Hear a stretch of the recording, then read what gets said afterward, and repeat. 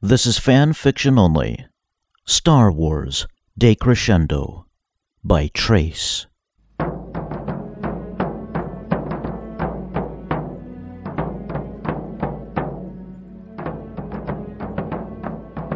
It always begins with the drums. The staccato beat of repulsor lifts in the distance herald the overture of the dissonant symphony of life in a Republic mobile surgical unit. We gather in the landing field where medlifters will arrive bearing wounded from the front lines of battle. It is always the same. Environments vary, some frigid and bright, others dank and humid. But the steady influx of clone troopers in what had once been white armor does not change. Each identical trooper arrives bearing his now distinguishing marks, the individual disfigurements of battle. Thus begins the cadence of triage. Some can be repaired and returned to battle. Others will die here an unmourned loss. We make our way through the chorus of pain, marking the troopers accordingly in a steady beat of fate, our verdict handing out life or death. Those who can be saved are taken to the operating theater, where the surgeons and nurses begin the ensemble of healing. The words to this waltz are simple: open, repair, close. Open, repair, close. Healer! I turn at the familiar lyric.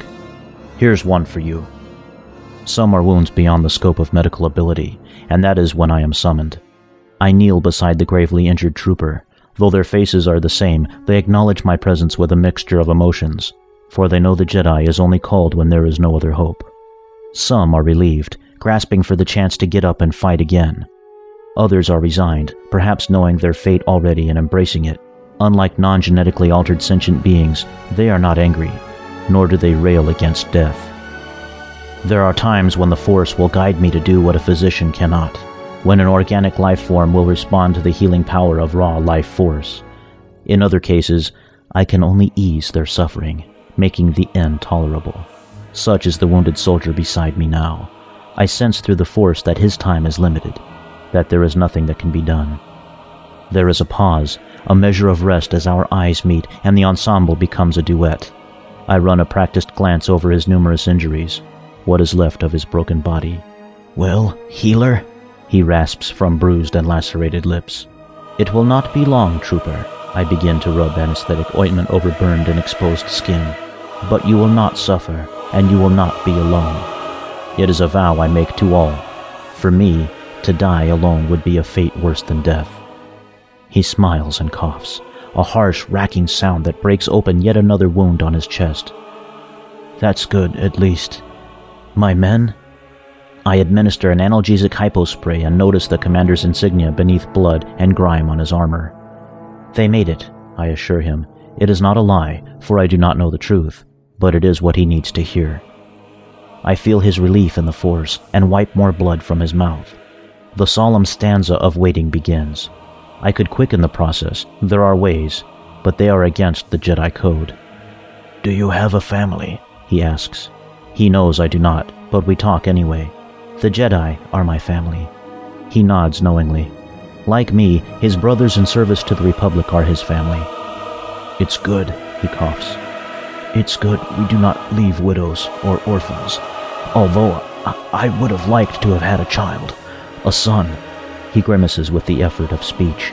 I would have liked to have had a son. What about you, Jedi healer? Barriss, I answer softly. You can call me Barriss. I administer another dose of analgesic when his pain crescendos again.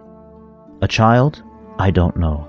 I'd never consciously considered such. I am not from a culture that would warrant the occasional Jedi blessing for the necessity of procreation. Yet his question stirs a memory. A dream I'd had once and tucked away quietly. A forbidden descant of possibility. A young girl with long black hair that flowed behind her as she ran laughing through the fields of Miriel. A spike of pain, a sudden fort pulls my attention back to the man dying before me. Yes, I smile, wiping cold sweat from his brow. A girl.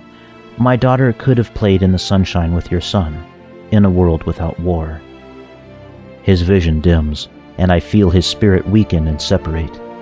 Our duet becomes a solo, a mournful refrain, the decrescendo of his soul. Thank you, Barriss. His voice is barely audible, a soft legato caress even as his brown eyes lose focus. "You are lovely." I squeeze his hand, calling on the force to ease his passing. A single note sustains and fades, and I close his eyes and lift mine to the sky as the drums begin again.